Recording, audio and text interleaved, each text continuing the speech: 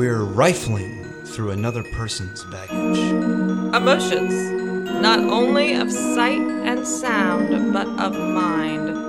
A journey into treacherous seas. Whose only boundaries are that of the human heart. That's the signpost up ahead. Your next stop, the baggage claim. Hey guys, this is Genevieve. And I'm Steven. And this is a safe haven to speak your truth. Ryan Adams is a Nappy-nominated comedian from right here in Mobile, Alabama. He is one half of the reigning, defending Twitter Sitters podcast, which is the motley crew of Twitter review podcasts. He's also Dorith on Four Orbs Dungeons & Dragons podcast. And he's here today to claim some baggage. Something he's been known to do in his stand-up routine. Hey, Stephanie, would you mind rolling the clip? So y'all about to learn some shit about me. So I don't have, I guess what you would call a sex life. Like, I didn't lose my virginity, I mean like my actual virginity, until I was 30 years old. You're 30? I'm currently 31 years old, so you can kind of do the math there. And I mean, it's not because I'm unattractive or anything. I mean, look at me. I'm dead sexy. Of course, that's not why. But it's just that I guess I'm not interested enough. Like, sometimes I can't even tell when someone is trying to fuck me. Like, for example, I was talking to a girl once downtown here, somewhere. And we're talking about video games, and I'm like, oh yeah, I just got the new Super Smash Brothers game. And she's like, oh yeah, I'd like to come over and play it sometime. And I'm like, dope, absolutely, you can come over tonight. And I'm thinking, or I like to think in my mind at that moment, she's thinking, I can tell by the look in his eyes, he wants to fuck me. And meanwhile, I'm thinking, I can tell in the look in her eye, she is not ready for my Princess Peach. I'm about to fucking dust this fool. She doesn't even know. So, Ryan? Yes? Why are you here? To claim some baggage, right? That is the name of the show. Ryan, hey. We're here to discuss basically whatever you want to discuss today. Can we discuss what we just heard? Yeah, that would be a really good entry point. Let's do it. Yeah, apparently, I feel like I got a lot to say about that. My palms are sweating. Is that okay? How is your knees? My knees are fine. My palms, though. But anyway, yeah. What do you need his knees for? I just want to make sure they're not weak. He's having a really open heart, I see. Thank you. He's perfect for this. Well, the clip is weird because I wrote that joke a while back and I was kind of nervous about performing it because it kind of reveals a lot about me, but I try to like mask it in humor to where it kind of doesn't seem like I've dropped a bombshell on you. Well, I think that's the best comedy. I think if someone goes out and the whole bit is that they're a morose, self-hating, yet self-absorbed, like any kind of like negative type story, it's not a joke. It's just somebody being like that. But if you go out there and really pour your heart out, you know you're going to spice in the comedic bits to kind of mask any other kind of feeling that you could be having about it, whether it be self-consciousness and things like that. Yeah, it kind of makes me wonder, like, do I want to break their hearts or not? And I always land on no, because I don't want to just go out there and be like, my life was so sad. No punchline. Well, no, So- everyone wants. I feel like if you go to see a comedian, especially if you're there on purpose, it's not just you're at the bar and hanging out in the back. But if you're there on purpose in front of the stage, you want to like the person, unless you're a belligerent drunk, which of course is going to happen. You're going to have an asshole who wants to heckle, but if you're there, hopefully you're there to like the person. Before you did this joke, how many people in that room of people, because this is the Blind Mule open mic comedy night on Yes. Wednesdays in Mobile, Alabama. Which, by the way, is filled with people who have known me for years. How many of them knew you were a virgin before this joke? 0. No one knew that. Well, there were people in my life that knew, but no one that was in that room knew that. How many people do you think were in the room at the time?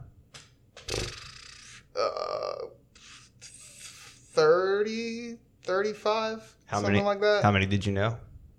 It was a lot of comedians, and it was people I wouldn't say that I knew personally, but just people that I crossed paths with. So I'd say about half of them Wow. I knew.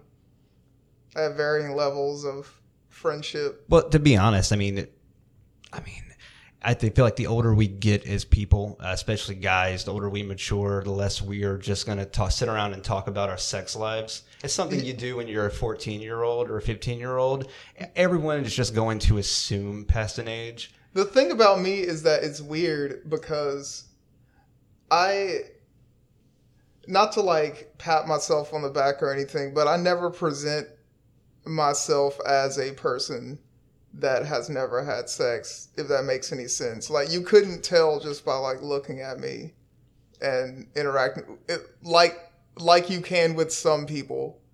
But can you? I mean, that's the thing. Like, there could be someone who I can imagine, I'm sure this has happened a million times in the world, where someone kind of paints themselves as like a Don Juan type asshole for years, and, you know, everyone assumes, and of course it's like, oh, of course this happens, a trope in a movie, but like, everyone assumes, oh, there's no way that he hasn't, when of course, like, oh, he's a total virgin. Steven, I'll have you know that I have a excellent virgin dar.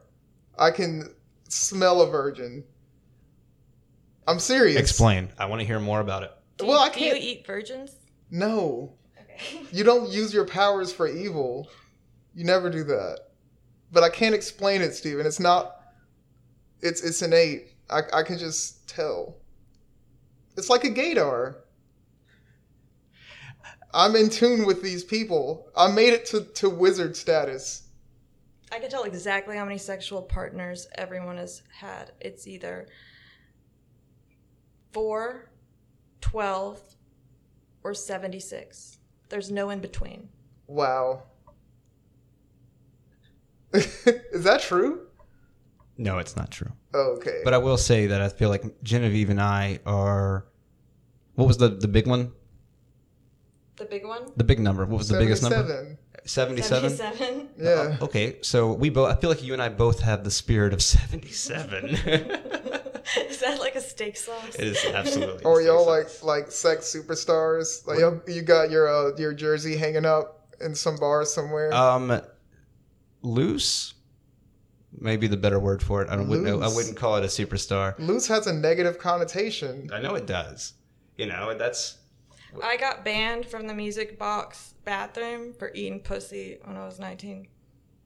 Yeah, I've never gotten banned from anywhere, but I should have. I mean, I just say we're nasty. I mean, I was 16 years old getting a blowjob in the bottom of a art museum like basement. It was in the bottom of the art museum in some library area that was tapered off. Yeah, so, yeah.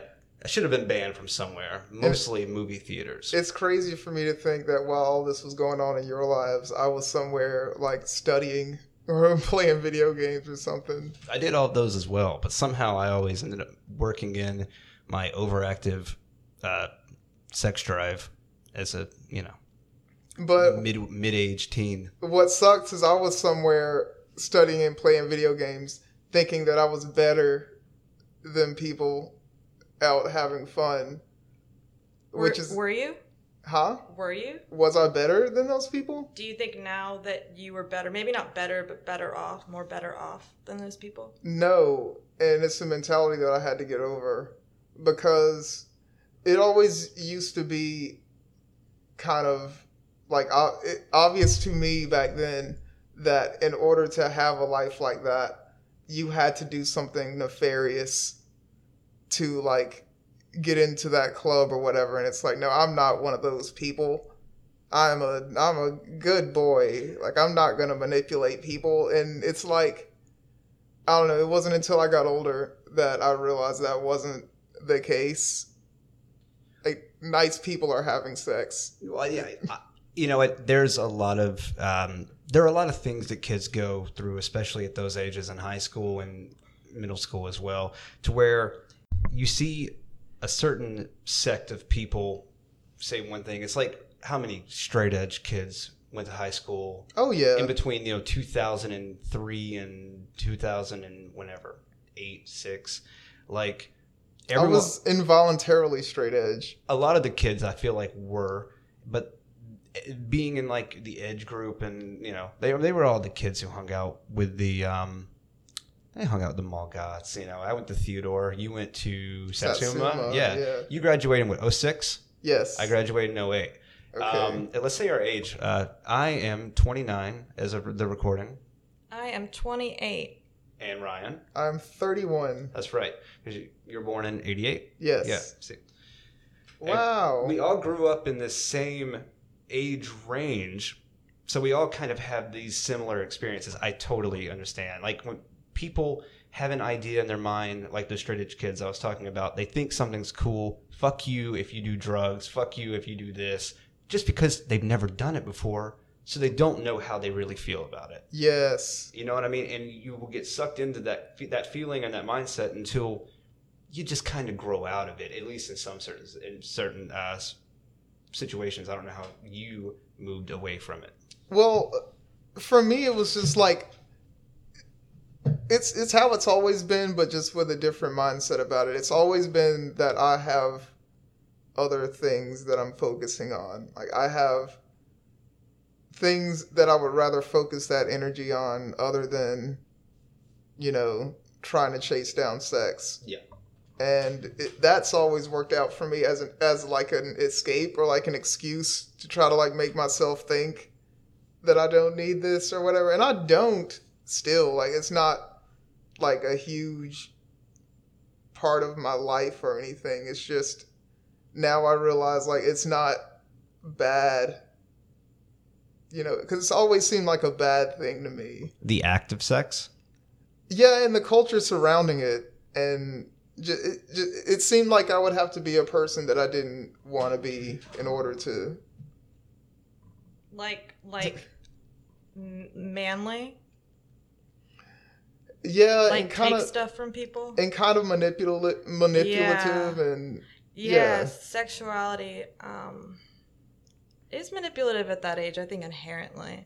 I mean, not that it's all bad, but a whole lot of people at really varied power levels. And we all go through that. Yeah. We all go through, if you, at that age, if you participate in the, I don't know, sex.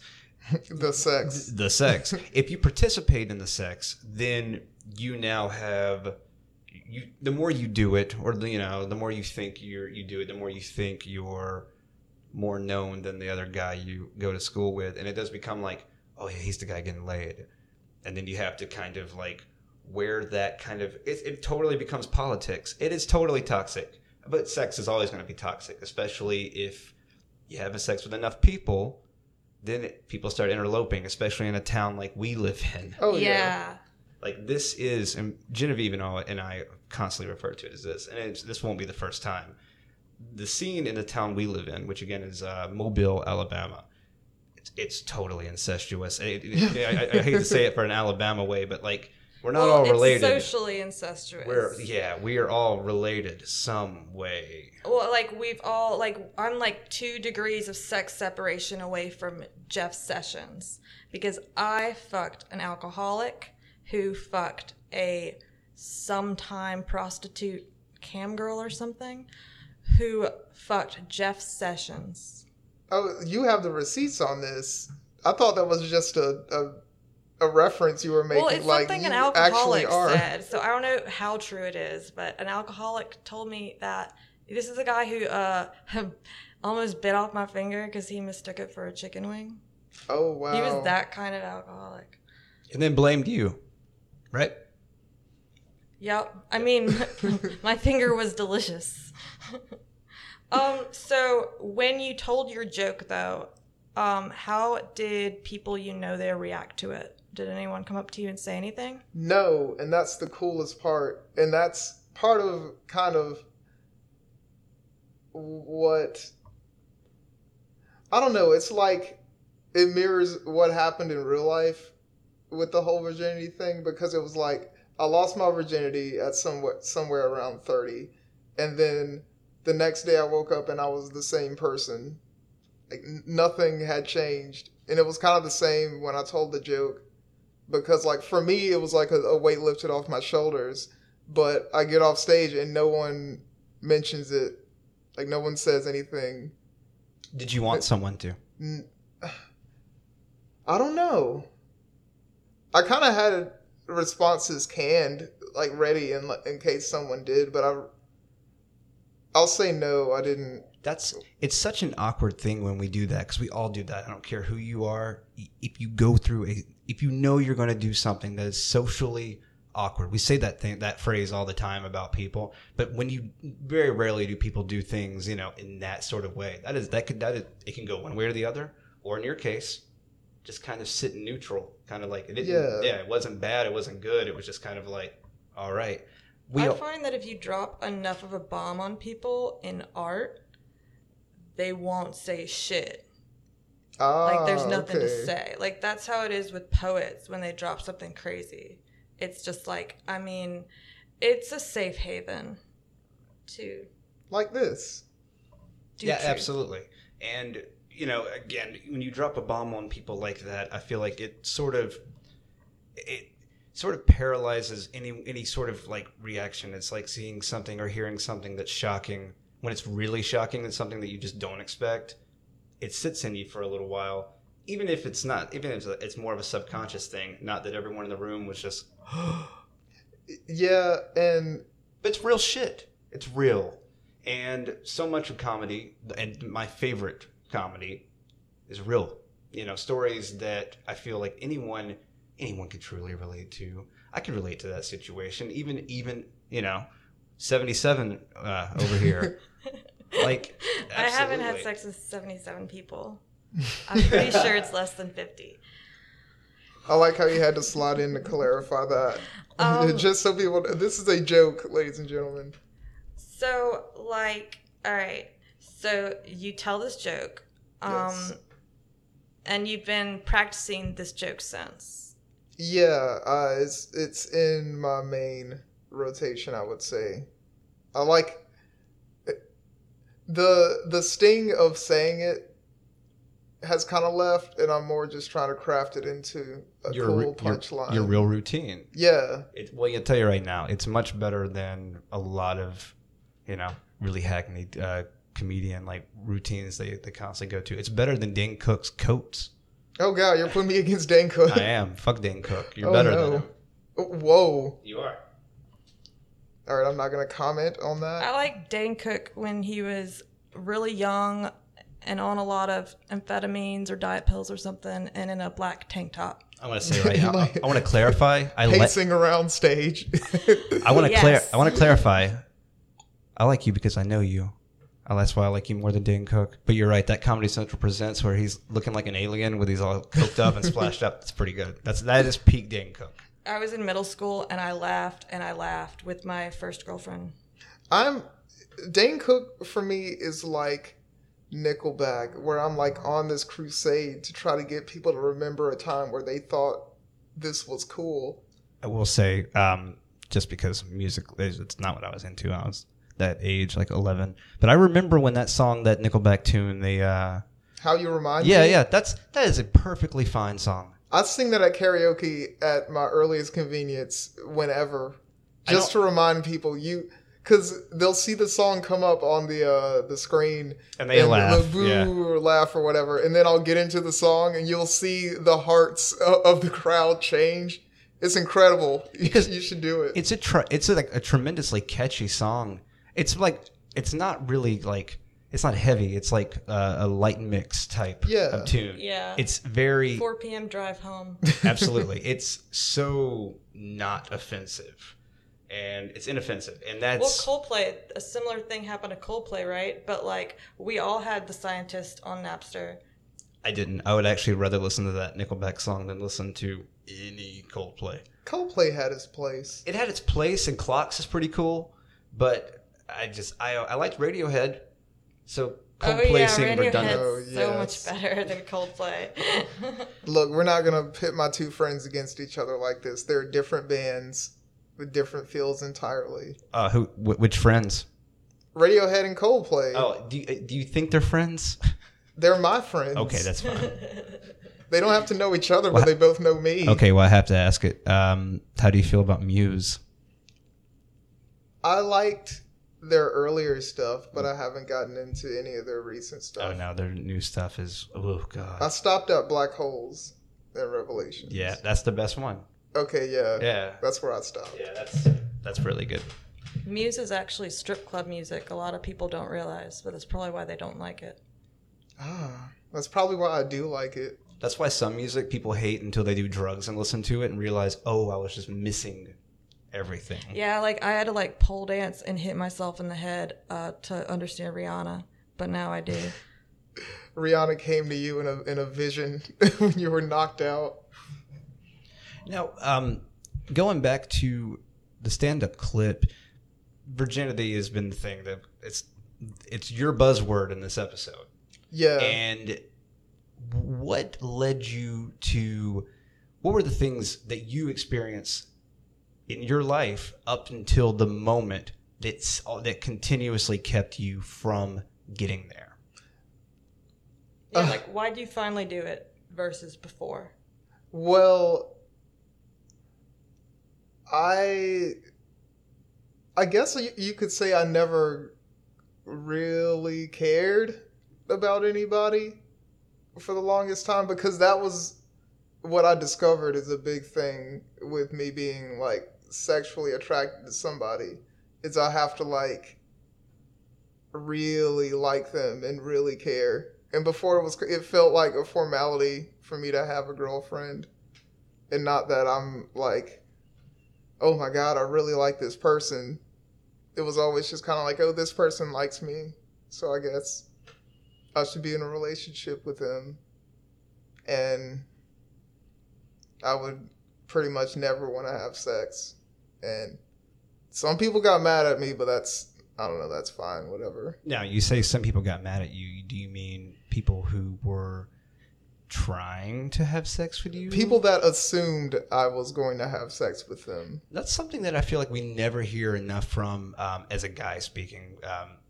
It's just one of those things you don't hear too often are guys who are turning down the girls. It's just not spoken. I'm not just like out here breaking hearts or nothing. No, that's not what I mean. just- You know what I mean. The guys Yeah. who don't feel comfortable in the situation, because most guys are down to fuck all of the time. Girls can be a lot more forward. Like girls can be like borderline rapey in their dealings just because they're allowed to.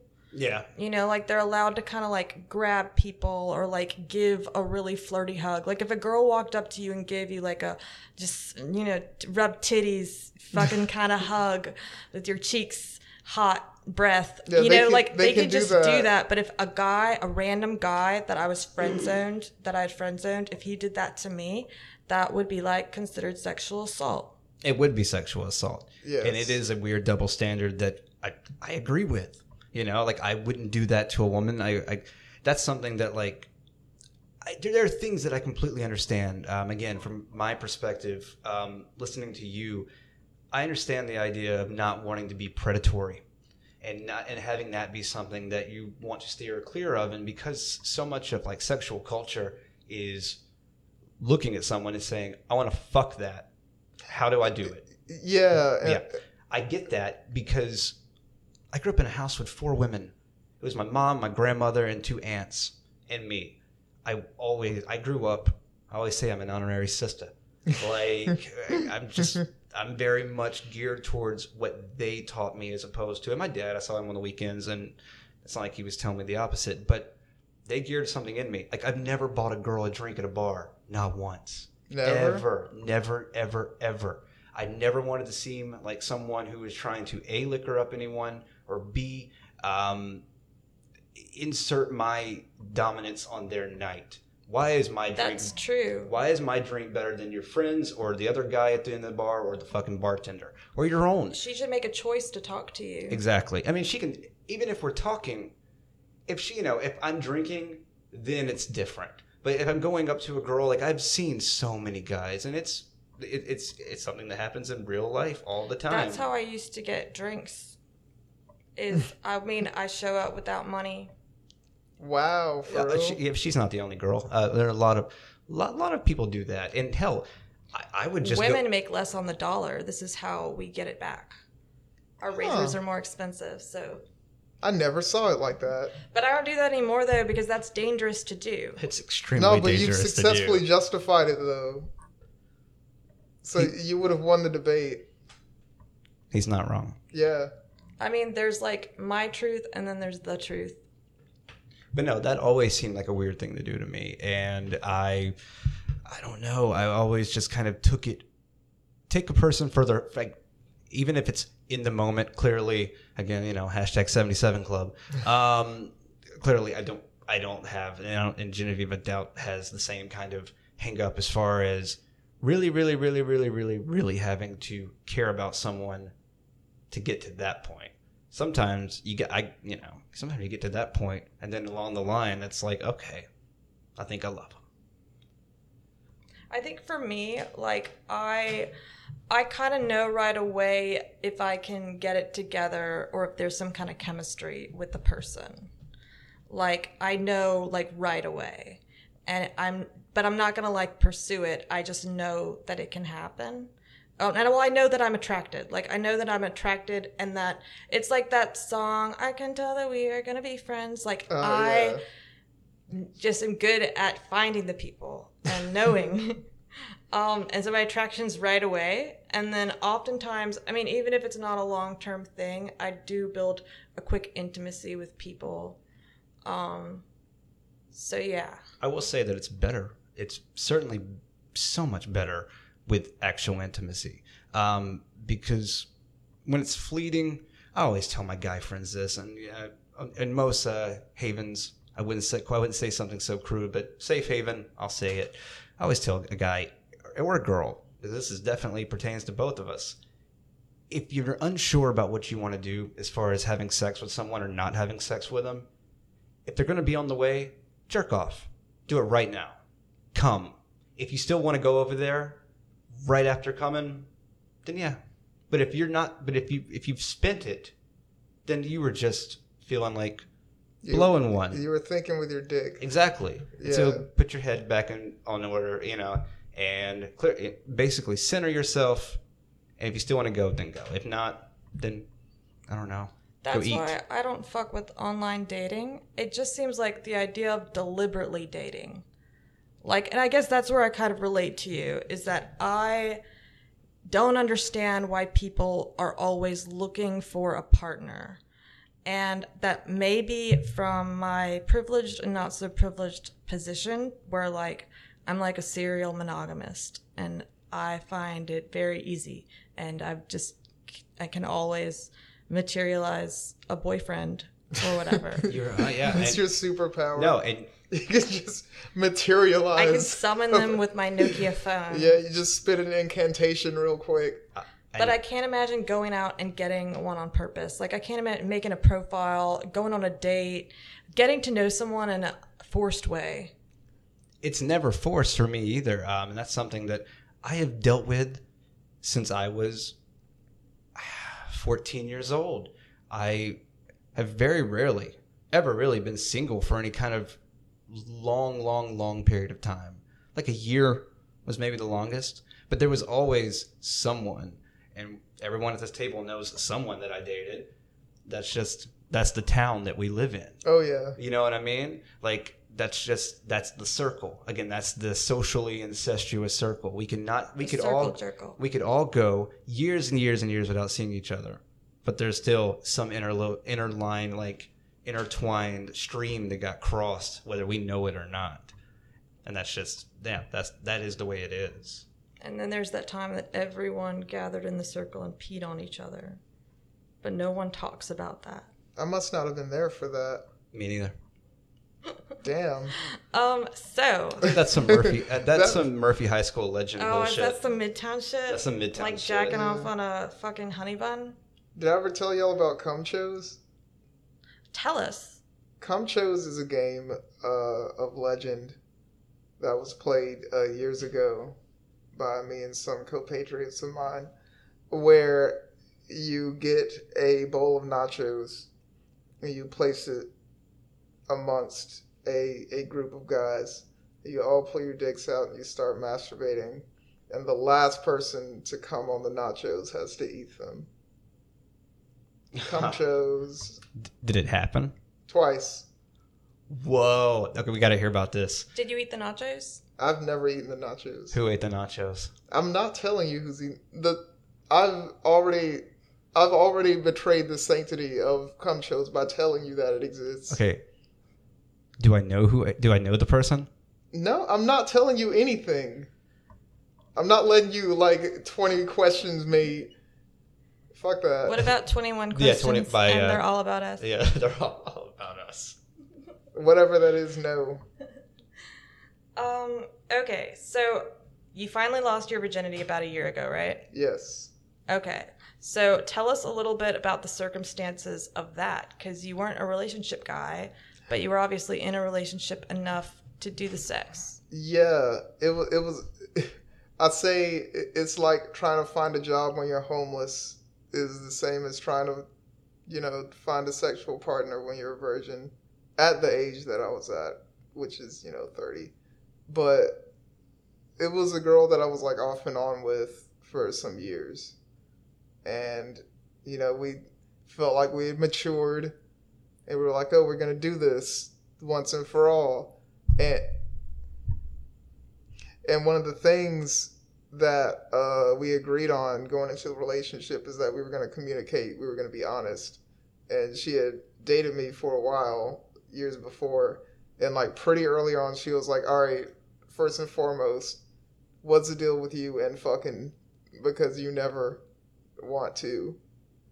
And I was just open about that. I basically told her what I told all those people on stage that night. And, yeah, she was just like, all right, we're going to do that, but on your schedule. She was really accommodating about it, which is cool. And yeah, that's kind of how that happened. That sounds pretty healthy. Yeah. Was it healthy throughout?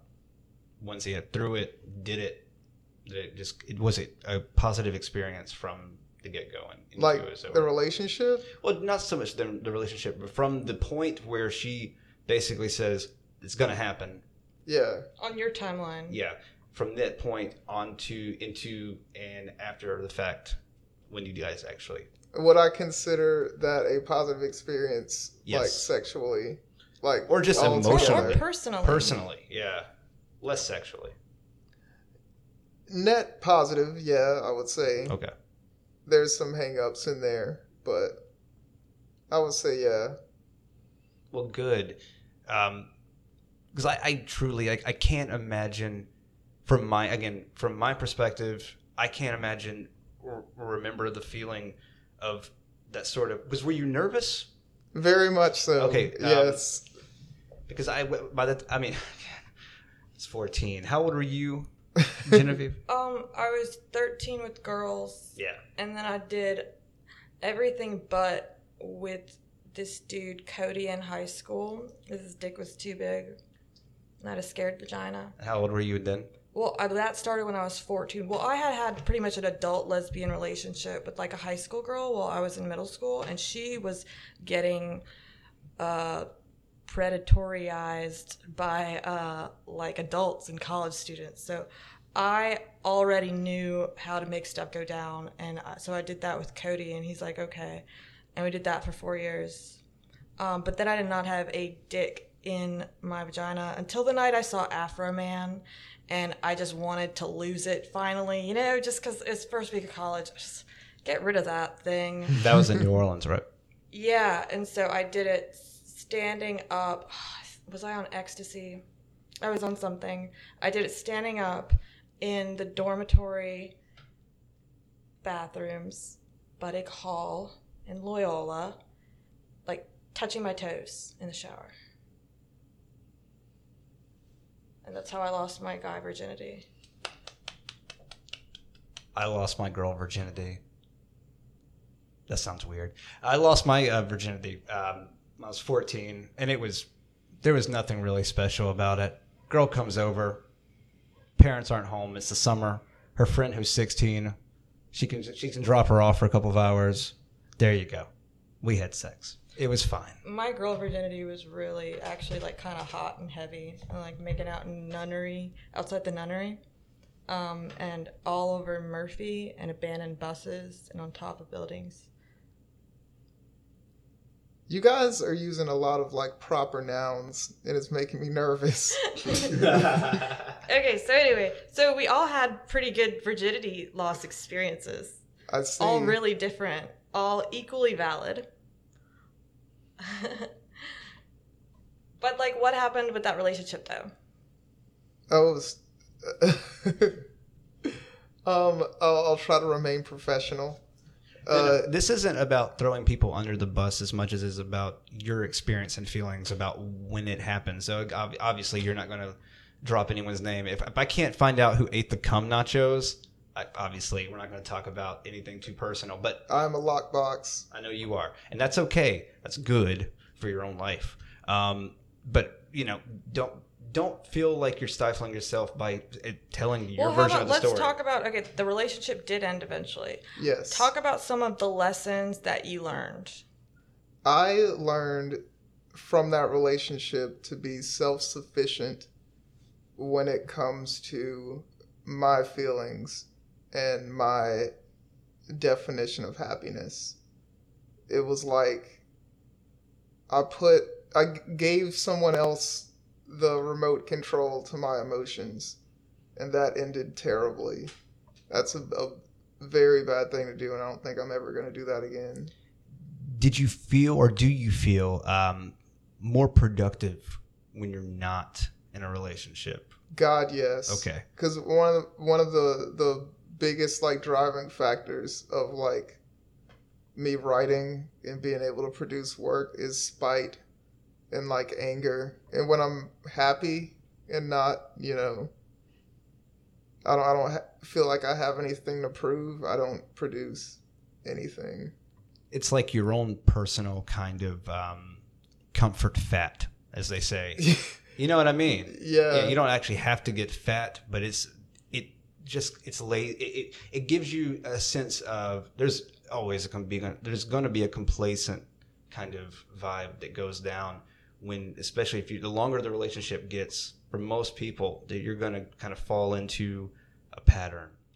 I think what I want to do is try to challenge myself to write differently, because it feels like I always draw from the same place emotionally in order to write jokes, and I feel like my jokes would come across differently, or at least like be kind of fresh if they came from a different perspective.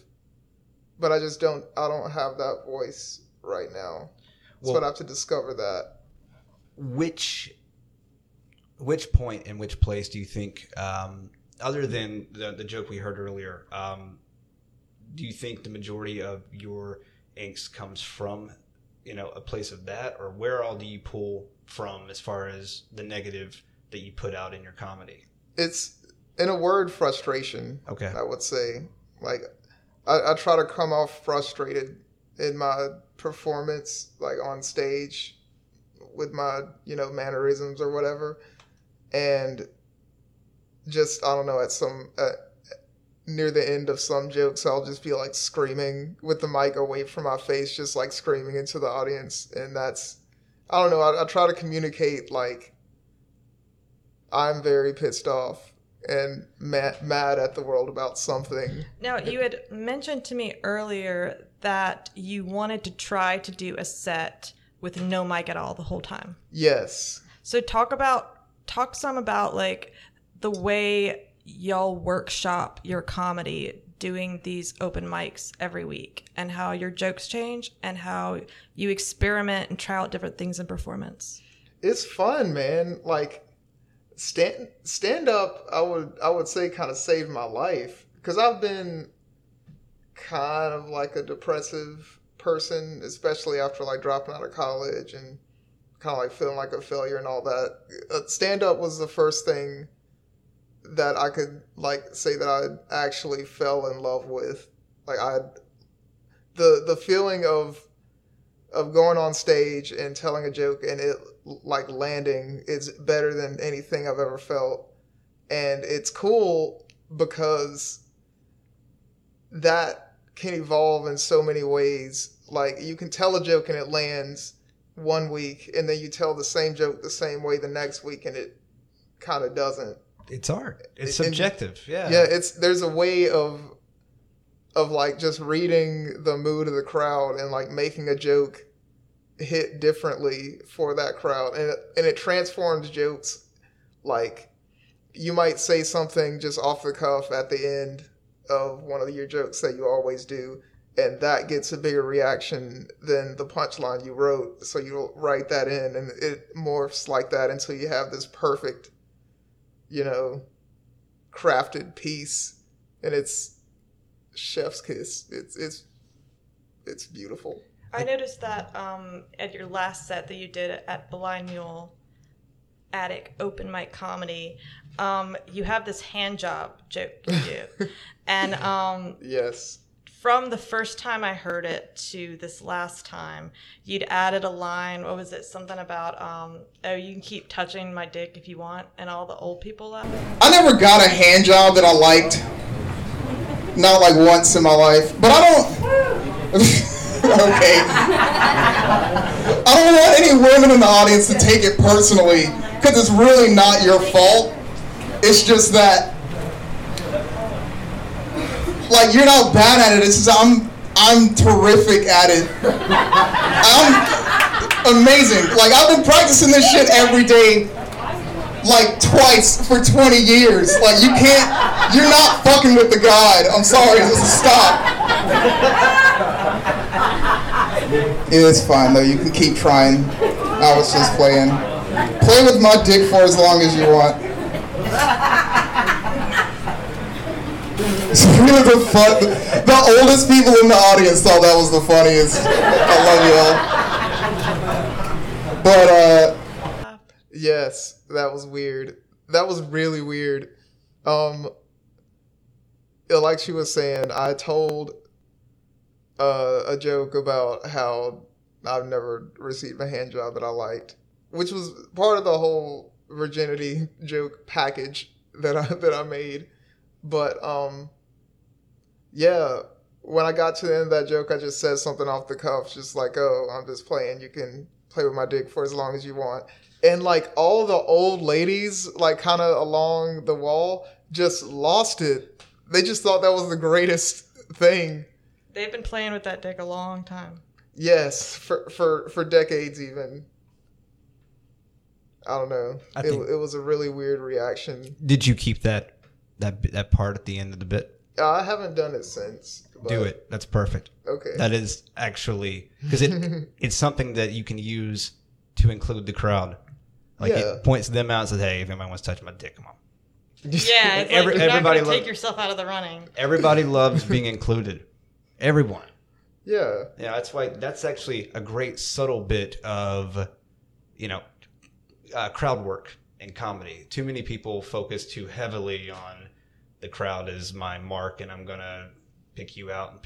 Let's talk to the front row. Blah blah blah. That's a great one because it's quick and it's in and out. I like to focus if I'm gonna fuck with the crowd, which I've been known to do. I actually got carried away with it. Tonight. Why? I'm about to fucking tell you why. Jesus fucking Christ! Stop.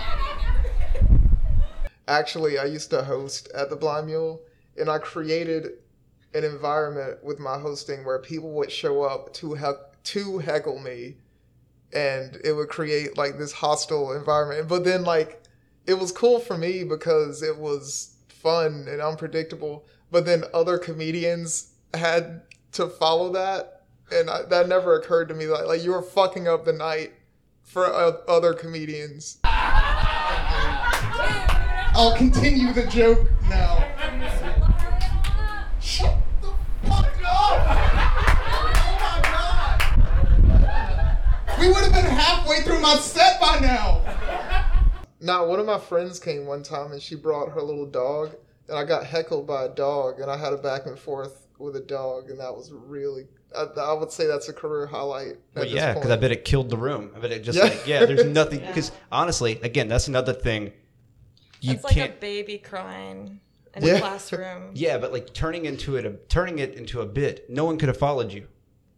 You just screamed at a dog. Well, I'm not. That's the thing. Like, as the host, I should be creating an environment where people can follow. Right? Yeah. I'm supposed to be accommodating, and I'm not. I'm just getting myself over. Yeah, like that's how Compton is at Blind Mule. Compton's amazing. He has really great little bits. Hey, quick question. Since we are in the South, how many of you have seen these camouflage paint jobs they got on pickup trucks now? Anybody? I know that shit doesn't work, does it? You guys ready for your next comedian? I know it's fucking hot, but y'all are fucking champs for plowing through. Make some noise for the lack of air conditioning in this place. Damn right, it's the attic and we love it. That's what we're here for.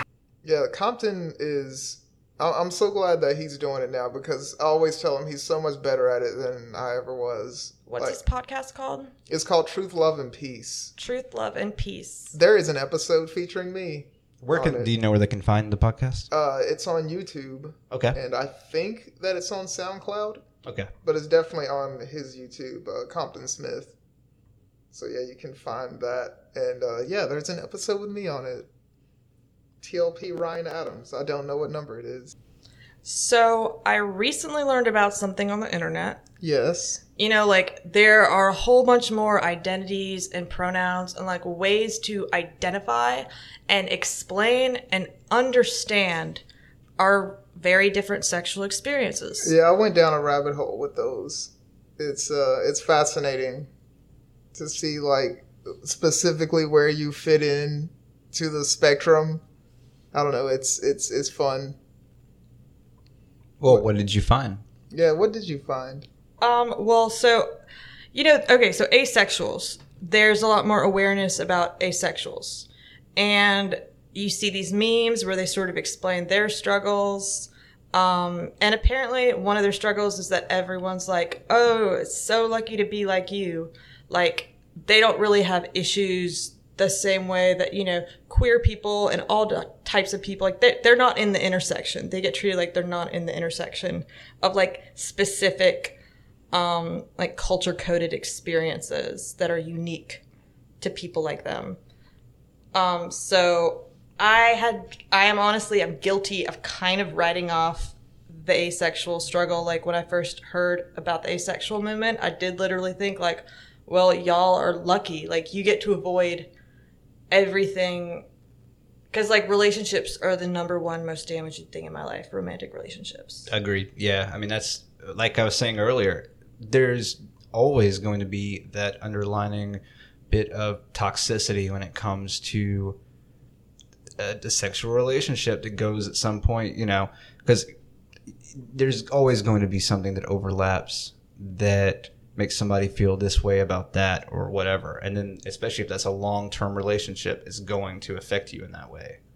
And it's just time consuming. It's distracting. It's really easy to like adapt other people's unhealthy behaviors, which we all do, even in friendships. But anyway, so this new term that I learned is demisexual. Ooh, I've heard that one. Yeah, because I showed you this cartoon that I saw on Facebook. Yeah, you did. And basically, it's like they are kind of on a spectrum, not quite asexual. It's like a Kinsey scale type thing. And they don't form attractions like we do. Like when we see someone or like engage with them or like talk or share a laugh with them, we know what's up. MILF at the drag show. Oh, yeah. That's a very, very specific example. But there's always a MILF at the drag show who gives you the side eye, and you can immediately pick up on whatever the vibe is, whether it's a, you know, like a, I don't know. There's always kind of Like there's everybody's husband at the Mardi Gras ball. there's always a vibe, and being able to pick up on that that's my life forever. I can't imagine not being able to pick up on it. So demisexuals, they're not like that. They don't really pursue attractions. They don't really like, you know, get on, you know, the internet and set up dates with people. They're not driven by that kind of biological urge. Though they do, unlike asexuals, experience sexual attraction. But it has to be like with people that they've really built up like a friend intimacy with first. And Ryan, did you see any of your situation and feelings in that description? I saw all of them. Okay, explain. Yeah, it's weird when your mind works away or you feel away or whatever, and you think, oh, that's just how I am, or that's just me being weird or whatever. And then, like you were saying, you get on the internet and you start looking at this stuff and you see, here is a group of people that are exactly like you. And it's mind blowing because, like you were saying, you can't imagine how it would feel not like picking up on all these signals. And I feel like, as I'm going to just label myself now as a demisexual right now, as a demisexual, I feel like I see the signals, like I receive them. I can tell that someone is trying to whatever, like I can tell that. It's just that I don't care. It's like when I go out and I look amongst a crowd or whatever, I just see a bunch of like gray people basically, and it takes gray area. Yeah, and it takes having like an emotional, like some sort of bond with someone before I see them in color, you know, before I Like Pleasantville. Yeah, exactly. It's like Pleasantville. whatever that is. Yes, exactly. Yeah, and that's kind of what it is for me. Like I never, like sex always felt like a formality to me. Like it's something I have to do so that this other person will be happy, until I find people that like I'm emotionally, you know, bonded with. And then that's when it becomes like this is a thing that we're going to do together because we care about each other. And I think I know from firsthand experience that being on the other side of it is strange. It's where you can have someone who will put out what anyone else would consider to be like the vibe. Like, okay, I had a girl, not to no specifics, but there was a girl who drove like an hour and a half to hang out. An hour and a half. Stayed the night. To hang out? To hang out. unquote? Yeah. I'm just Okay. like, I'm coming into town. What else are you going to do? No, I'm just coming to hang out with you. Ooh. And stay the night. Stay all weekend. Wasn't there like supposed to be a tropical storm, but there wasn't really, and y'all were gonna ride out the storm together? That was the pretense. That was the first time.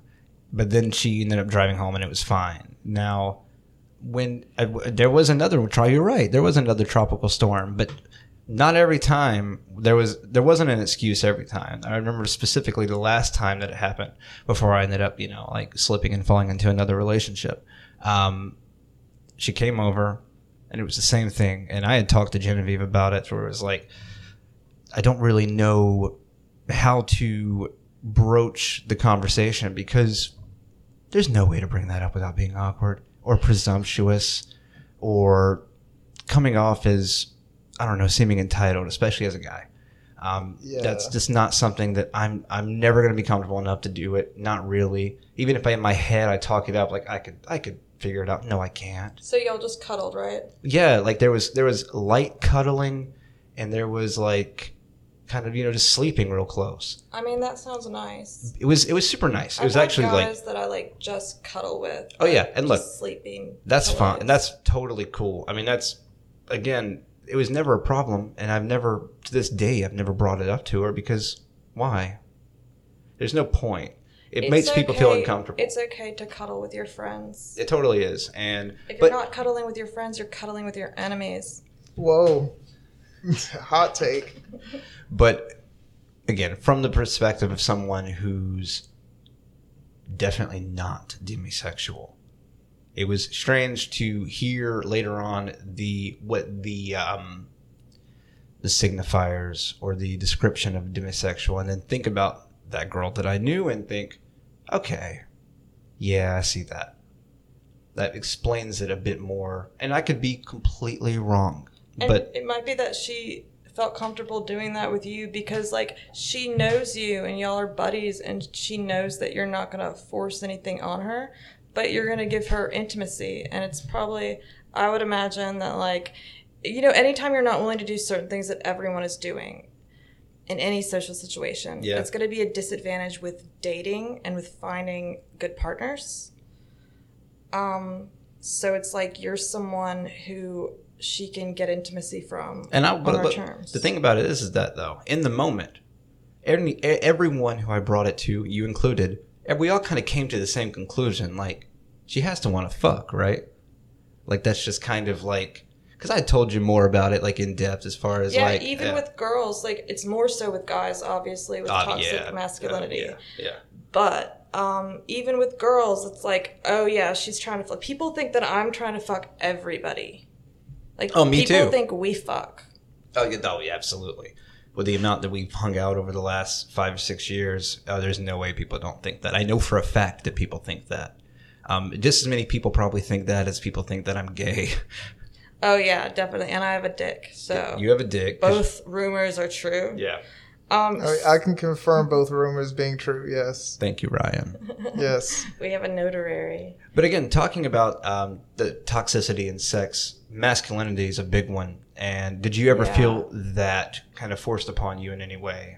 Like a pressure. Yes. Like the expectations of masculinity, how did that affect your sexual interactions and Holy, journey? holy shit. It wasn't a thing that I would say like you vision like villains in a high school movie. There was like, oh, you gotta have sex or you're not cool. It was never that. But there was kind of like this underlying, like you would be with the guys and we'd all start, talking about sexual experiences. It's like, oh, Ryan, how do you feel? And it's like crickets. And I don't have anything to add here. Would you add anything? Would you kind of spice it up just for the shits? I would find creative ways to leave the room. Okay. Like, I piss a lot, for those that know me, so I could easily just be like, I've got to go to the bathroom. Like, don't make it obvious to where it's like I'm skipping out on this, but like, a couple of, if we're going down a row of people, like maybe 2 people before it gets to me, dip out and then try to come back later. So I'm curious. Now, a lot of people don't know a lot about Mobile, Alabama, but Mobile, Alabama is Alabama. Yes. So whatever your assumptions are, yes. But Mobile's, I guess, kind of more diverse and liberal, bubbly. So interracial relationships are really common, and we've all been in one. But me and Steven have never been a black person in Alabama in an interracial relationship. What can you tell us about that? Well, starting off, I would say the earliest story that I have of that is like second grade, something like that. Real small kids, toddlers, basically. I was in a classroom with, I'm not sure how many kids, but there were kind of like cute quote unquote couples in the class, like, oh, that's your boyfriend over there and stuff like that. Like the teacher always thought it was cute. Which is really weird. Yeah, it's real weird. Really It's fucking like they're weird. grooming us. Yeah. Valentine's Day. Check this out though. So I had a crush on this girl. She was white, but I went to the bathroom, and when I was coming back, there was some kind of like homecoming or something. Like there was some girl, she was walking by herself and she was like dressed up in a dress and she had a bouquet of flowers, and one of them fell to the ground And I went and picked it up, and I was like, oh, hey, you dropped this. And she was like, oh, you can have it. So I was like, I'm going to give this to my crush, and it's going to be cool. So I go in there, and I give it to her. I do not remember what her name was, but here, I got this for you. And the teacher kind of lost it and was like, no, we're not doing that, like took it from her and all that. And I remember being so confused. Like, I've seen other children kind of like Doing the exact same thing. Why is it so maddening now? And I didn't understand it at the time. But God, I have stories like this that pepper my entire... Y'all want me to just go on? Yeah, please. Yeah, best ofs. All right, so in high school, I dated a girl. She was white. And whenever we would hold hands and walk through the hallways, people would throw like trash at us, like balled up pieces of paper, Powerade bottles, water bottles, what else? I think that was it. Yeah. That was it. Paper and bottles were the popular things to throw at us. This is in Satsuma, by the way. This is in Satsuma in what year? 2000. 4 and 5? 5, Okay. 6, something like that. Yeah. I remember we went to a football game because we were in band and we had to go to every football game. I had my arm around her and we were walking around and I felt something hit my shoulder and because we were walking on the grass, so someone from the stands had spit on me, and that was odd. Where else? Okay, so later on, I'm out at a bar. This is years later, and you know how when you meet up with a girl and it's kind of like a lock, like we are gonna go home and fuck, like yeah. So that was happening. I could have lost my virginity this night, except at one point in the night, she leans in really close to my ear and whispers, "I'm in the mood for some chocolate tonight," and it killed any arousal that I had. And yeah, I just kind of ghosted her for that. Do y'all want me to go on? Yeah. I'm kind of tired. Yeah. Well, I'm curious about, okay, so I find in my experience that, like, I'll date a couple black guys and kind of immediately get branded. Like, I will have white friends come up to me and say to my face that, like act like I have, like, a thing or a fetish for black guys. I've even had guy friends say, you look like the kind of girl who dates black guys. But, like, I mean, I've dated some black guys, but you get branded just for, like, dating a couple. Do you find it's like that with dating white girls? Like, do you feel like you're kind of branded? Oh, absolutely. See, because the examples I just gave you were all of white girls. But I've dated, like, lots of races, I would say. Like, it feels so weird to say because I sound like I'm apologizing for something and I shouldn't be. But it's that people focus on, because, like, that's the worst offense, it seems. Like, you're dating a white girl, though. It couldn't be a Latin girl or something. It had to be a white girl. So many of them. Ryan, what's the deal? Like, what? But really, You're it's just probably self-hater. that those incidences are kind of the loudest and most dramatic. Yeah. It seems like I'm doing something forbidden. Like, I'm not supposed... it's disrespectful to my people to do that. And it seems like that's the attitude towards it. I think the sad thing is that people down here in this part of the country have to experience that I feel like on such a more wide-reaching, more wide-reaching degree. I mean, just because I know plenty of people who live elsewhere, and you can go visit elsewhere, different cities and different places. Even still in the South, you go to Atlanta or Athens, it's like no one says shit about it. Down here, though, as liberal as Mobile tries to be and pretends to be, it's still Southern Alabama. Yeah, it's still Alabama. It's still like just as south as you can absolutely fucking get.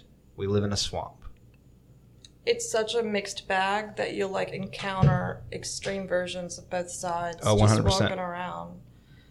And In the wild. and you can feel safe being a certain way or like speaking your truth 1 second, and then you suddenly realize, oh, now I've just been blacklisted from this part of the community. Oh, yeah. For being in these certain areas, these certain spaces, territories. Yeah, Mobile's weird like that. It's big enough to be considered a city, but small enough for it to be ruled by like a few people. Oh, yeah. It's real weird. Fiefdoms. It's also a city that I feel like you would still, again, I can't speak from like your position, but I feel like you would still be very, very just as likely to get shit thrown at you in high school for it now as you would be in 2004, because while certain groups of kids are going to be more woke, but I like think you're gonna have more people defending you now. maybe You're gonna have like a high gay school is high club school, being high school is like- high school. That's true. People are petty and they're weak until they become strong. And everything's blackmail. I almost started a race war at Alchemy once, and that was an interesting experience. Alchemy is one of the only places downtown that I'll hang out because of this. Because I remember one time I was dating a girl.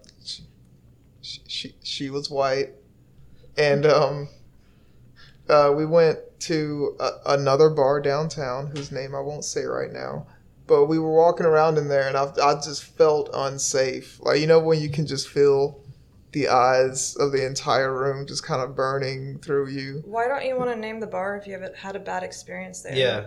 Because I feel like it paints the bar in a negative light, Well, and it might be I'll considered bad name Haley's. slander. Yeah, there you go. Yeah. It was O'Daly's. The Irish place. Yeah, Okay. I did not like the atmosphere. It seemed hostile. Well, the atmosphere at O'Daly's are people from West Mobile, which I know to most people that doesn't mean anything. But if you live in our town, you know West Mobile is kind of yokel. It's kind of country. They're like old frat boys, I think. Yeah, they are frat Oh, and boys. some girls. Yeah, frat boys In a who halter married top. the cheerleader and had their boring white bread kids and moved to the suburbs and built a whole new suburb for their kind. Well, what's perfect is that people are not like that at Alchemy, because one time I was singing a karaoke song and I kind of got into it with this group of people. I think they were a wedding party or something, but they were not into me being as, you know, kind of, I don't know, this is during the whole antagonistic stand-up phase, so I would always, anytime I had a mic in my hand, I would, you know, just play with whatever crowd I was in front of. What were you singing? I don't know what I sang that pissed him off, but I sang Cult of Personality afterwards. That's kind of like a fuck you, I'm going to do whatever I want. And it got kind of weird because, like, I'd like to travel through the audience when I'm singing. And when I would pass by them, they would, like, put their bodies in a way that I had to, like, brush past them. And they were just being kind of physical and pushy and, like, kind of threatening a little bit. And then it got around the bar that they were fucking with me. And it turned into, like, the entire bar against them because a friend of mine told me that they had, you know, said some racial slurs about me. Yeah. And that got around and people were like, not on this land, like not here. And yeah, it was a really cool, like uplifting moment because people that didn't even know me were coming up and being like, oh, which one of them is bothering you? I'll go knock him out. And it was, I don't know. It was great. That's That's awesome. kind of like real life social justice warriors. And everyone talks shit about social justice warriors, but really in real life, they're just the people who like stand up to bullies. And it's getting more and more cool to stand up to bullies. I mean, I think Yeah. it's getting kind of imperative. Especially when you can do it with a bar full of other people. Like it's another story to do it alone. But that was an environment where it became easy to just join the cause. Oh, hell yeah. Yeah. Before we head out, there's a couple things. I want a story from you that I heard about, and I You want want to? Oh no! and I want to tell my story real fast. You heard about it. I'll make it quick. My story, and it has to do with going out like a champ, drinking. I remember there was a birthday party that I went to with you, Ryan. Yes. Do you remember this? You have to refresh my memory. A Okay, little bit. this would have been probably 2009 or 10. Oh God, I was a shithead. Of course, we all were. So, and I'm going to prove to you right now how much of a shithead I was. So we're playing Captain Dickhead. Yes. And I missed that game. I know. So I'm drinking PBR on top of taking like periodic shots of Jaeger. I realized that I'm at about 7 or 8 shots of Jaeger. Ooh. And I remember my dad had told me, this is one of the last things I remember about that night, that my dad had told me that he had done 10 one time, and he said that it was the worst thing he ever did. And I said, in my head at that moment, I thought, well, I'm at least doing 10. Oh no, Steven. I did. Legacy. I did. The last count was 13 shots. Oh my God. And I remember going into the living room of that house and sitting on the couch. We were watching Tosh.0. I will never forget it. We were watching Tosh.0. And then that's the last thing I remember. Is this the night where you puked all over my truck? You're goddamn right it is. Okay. So the next thing... Now I'm keyed in. Okay. The next thing that I knew, though, after Tosh.0, the next thing I know is my aunt shaking me. I'm in my bed. She says, you need to get up and take a shower. You smell like puke. Oh yeah. And I said, why would I smell like puke? I'm completely oblivious. That's how you know you puked good. Yeah. So she leaves the room, and I stand up and puke in my hands. Ooh, you were not done. Not done. I'm lucky that I didn't choke on my own vomit and die. Especially the way that puke was still in there after all those hours of being asleep. It's terrible. There's a reason I don't drink anymore. But so I take a shower, and eventually it hits me. How in the hell did I get home? What happened? Who got me inside? Who made sure that I was there? Who's my angel? And of course it was Ryan Adams because Hi. he's super sweet. But apparently, from what I recall of what you told me 10 years ago, I puked on the couch. Yes. And then you guys basically had to clean me up. And the couch. The couch, of course. Jesus. You're taking me home, but you stop at the gas station. Yes. And then I puked in the truck. You puked over the side of it. Wasn't in the truck. It was over the side of it. But there was puke all over like the door.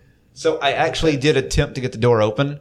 No, you just like the window was open. Okay. And you puked over the side of the window, but not in a way that you would miss the truck. Like you just puked on the truck. I'm still actually shocked that I gave the honest attempt to put my head. I was able to like constantly like put my head Went like. through the motions. Nah, dude, I got so drunk that I tried to piss on my roommate's couch once. Like it happens. Oh, I know. I know that you understood, but now kind of going over it even all this time later, that's as much as I remember because you told me. Yeah. That's it. I have no recollection of that night whatsoever. And I try not to play with people's memories because I black out a lot too. And when it's like, hey, friend that was there all night, I need you to tell me truthfully what the fuck happened. I don't need to be fucked with in that moment. Because anything that person tells me is true to me. Yeah, 100%. As far as I'm concerned. So, yeah. I wouldn't lie to you. Those things did happen. Well, I want to say at the end of all these years, thank you for taking care of me when I could have died. Dude, no problem. Yeah, those are the friends who are. Time doesn't. I don't know. Time has a way of we cannot see each other for a while, but when you do something for someone like that, you will remember it. So like, what now? What's your goals? Oh, goals? I never have those. I want to turn my creativity into money somehow. That's a goal. I just recently left a job where, cause I'm always working 2 jobs, but I had a main job and I've kept my side job, so I have to figure something else out. But it was a situation where I didn't have time to do anything creative or anything that I would consider fun because I was always working, and the money was nice, but at a certain point I had to make a decision that it wasn't sustainable. But definitely a goal of mine would be to make enough money to live and not have to re-enter that world, which is next to impossible, but I'm trying to figure it out. I feel like you have to be a hooker to pull that off. I'm not a good hooker. I think that's actually, this whole episode has done nothing but prove that he would not be a good hooker. I would fail at that. Good comic, terrible hooker. Yeah. That should be your t-shirt. I already have a t-shirt. I know, dude. Free Ryan. Yeah. Can we buy the t-shirt? Oh my God. No. Another thing that I'm terrible at is selling fucking t-shirts. Man, it's an ordeal. If the way I did it last time is if I receive an overwhelming demand for the t-shirts, I will bring them back. But what always happens is people will say, I want one, I'm going to buy one.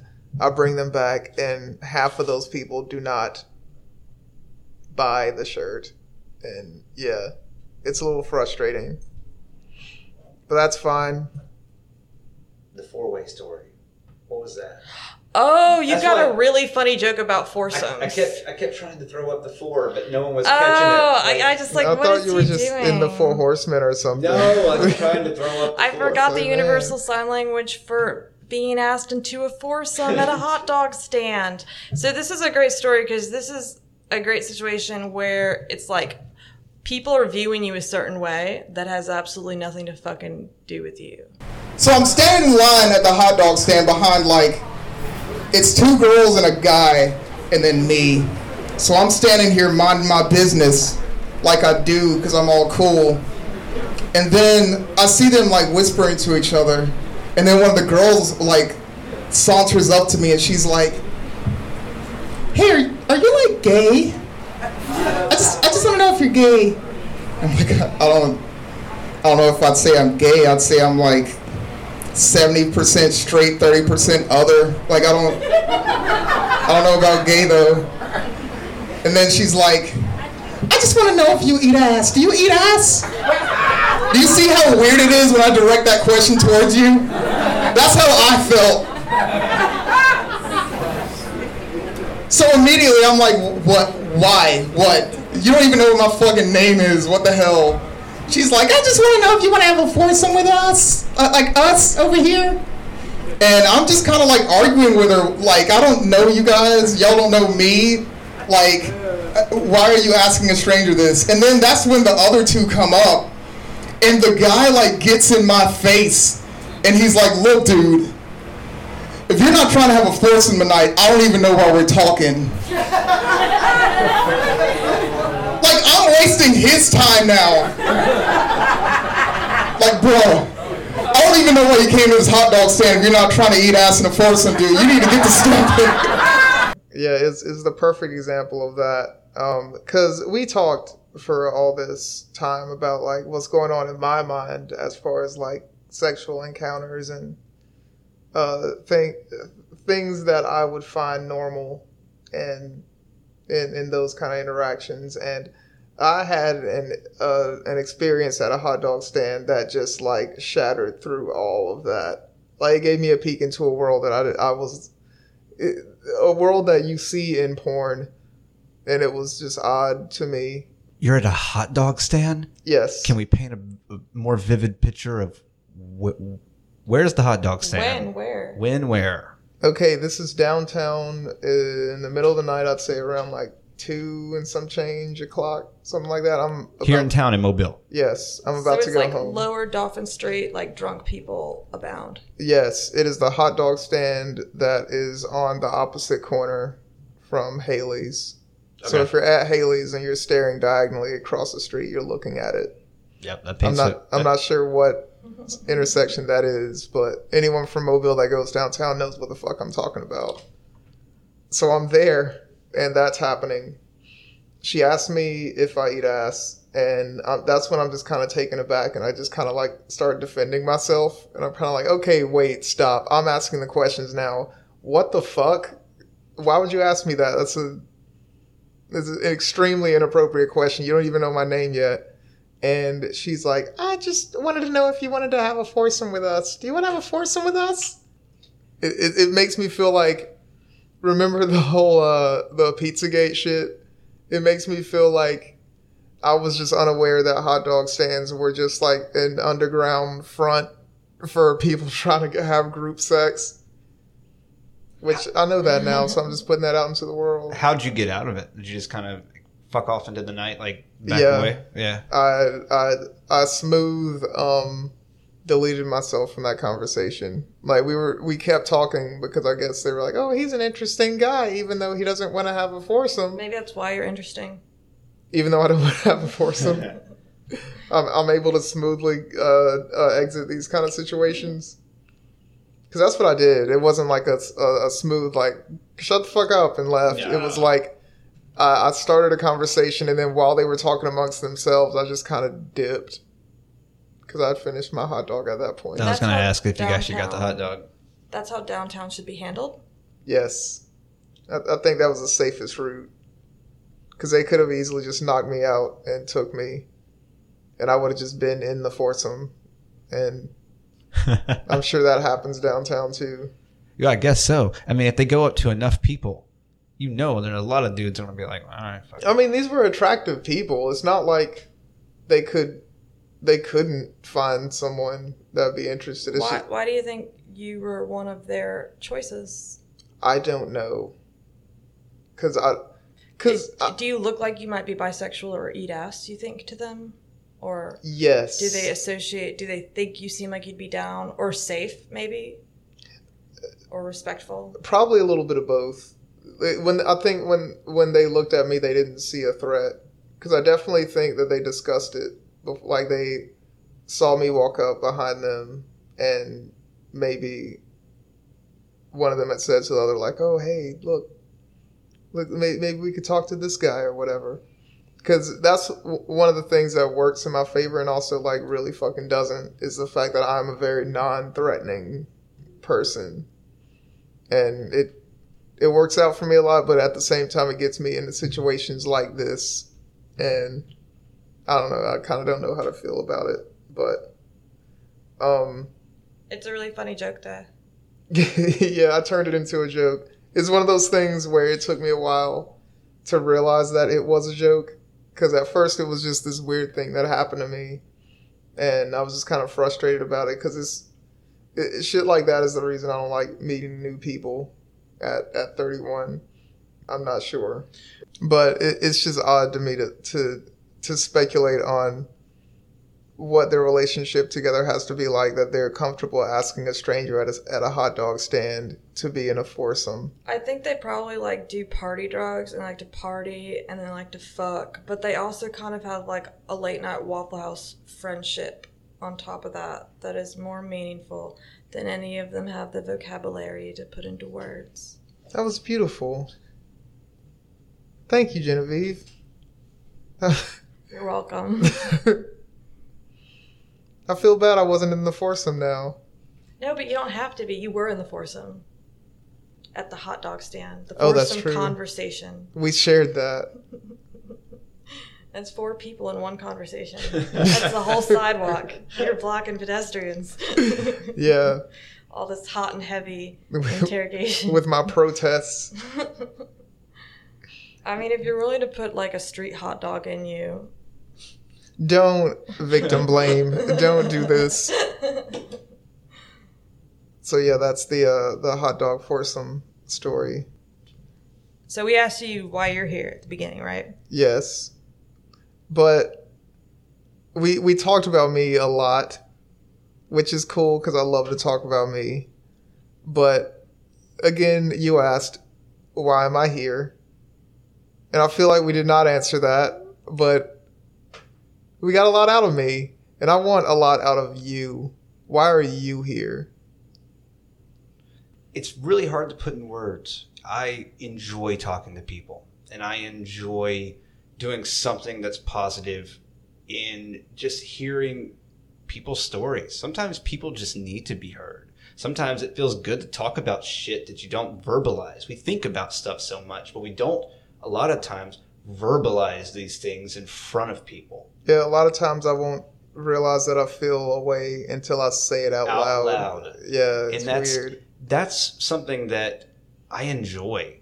Maybe I should be a therapist. But I enjoy that, and I want to, we joke about safe space, but I want this to be a safe place to where, yeah, it's going out to whoever wants to listen to it. But in this moment, in this room, it's somewhere where the judgment is non-existent, to where people can be themselves, say what they want to say, and do what they want to do, and live in a room where they can just say whatever they want to say. If you don't want it, if they say no, we want to do it, of course, you cut it out. We're not live. But I want it to be comfortable enough. And I'm doing it for not only for that person, I'm doing it for Genevieve, who deserves to have that same spot, and for me, we all deserve to have our spot to get shit off of our chest, whether it's from last week or whether it's from 10 years ago. There's always something that can not only help yourself in kind of getting it off your chest, but also hopefully help the person or who's ever listening who may have experienced a similar thing and either didn't get out of it soon enough or like is maybe still in it. When that's not just a relationship, that's anything that holds you up. A fucking job. Yeah, that's really family dynamic. Anything, because all of this shit, no matter what, it's all really in your head because it exists. But if you want to say fuck them all, you can. Student loans. Exactly, and that was my main goal, and I feel like we're all going to get a lot off of our chest and a lot of honesty, and that's, I don't know, I feel like that's something that we all need because we're all at that same, everyone at this table right here is at an age to where we've had, between 10 and 12 years of kind of living on our own. And 30 is a good, I always said if I made it to 30, if I lived to 30, I'll go to therapy. Because... Well, you're almost there. Yeah, you know what I mean? Like, I'm almost there. And now I'm to the point to where I do love talking about what I feel. And this podcast for me is just as much about that as it is anything else. Just saying how I feel about things. And the more you talk about it, either the more real it becomes, or things that have already been real in past, they become dead. You talked about it. And go ahead. And you hope that you can put it in the past. Very good, Stephen. I felt that answer. Now, Genevieve, would you like to speak? I feel like this is a spelling bee, so I'm going to spell it out for you. Oh my god. Well, no, for real though. I'm really inspired just by, both me and Steven are podcasters. And especially for an inaugural episode of something, you'd want to do it with another podcaster. So we have another podcaster here, Dorith. Hi. And so like the fact that we're both podcasters and then the fact that we're also super best friends. Like, I was really inspired just by our conversations and the way we're always analyzing ourselves and our own behavior and being kind of that person for others as well, like in our friendships and our mutual friendships. Like, we're always having these conversations. We're always trying to figure it out and break it down and figure out ourselves. And so I was really inspired by that. And I feel like it's something... Like, these are topics that I think other people could find comfort in. So, because it's just everybody. It's just everybody in, like, their shit. And everyone's really different. And it doesn't get talked about. Like, this isn't the kind of stuff that gets clouded. But this is what's going on, like, while we're producing art, while we're making work. And this is, like, the backdrop of our culture and us as individuals and who we are within that. And the dysphorias that come with that. Wow. You guys are great at painting a picture. Thank you. So yeah, this is the baggage claim, and we talk about really difficult shit and art and relationships. And that was the baggage claim. Thank you guys for listening to our inaugural episode. I am Stephen Granger. And I'm Genevieve, and definitely y'all check out Ryan at Oh, you don't Ron have Truth to. Mexico. Say it again. At Ron Truth Mexico. No. And thank you guys for listening. All right, Steph, go ahead and take us out. Hurry up, Steph.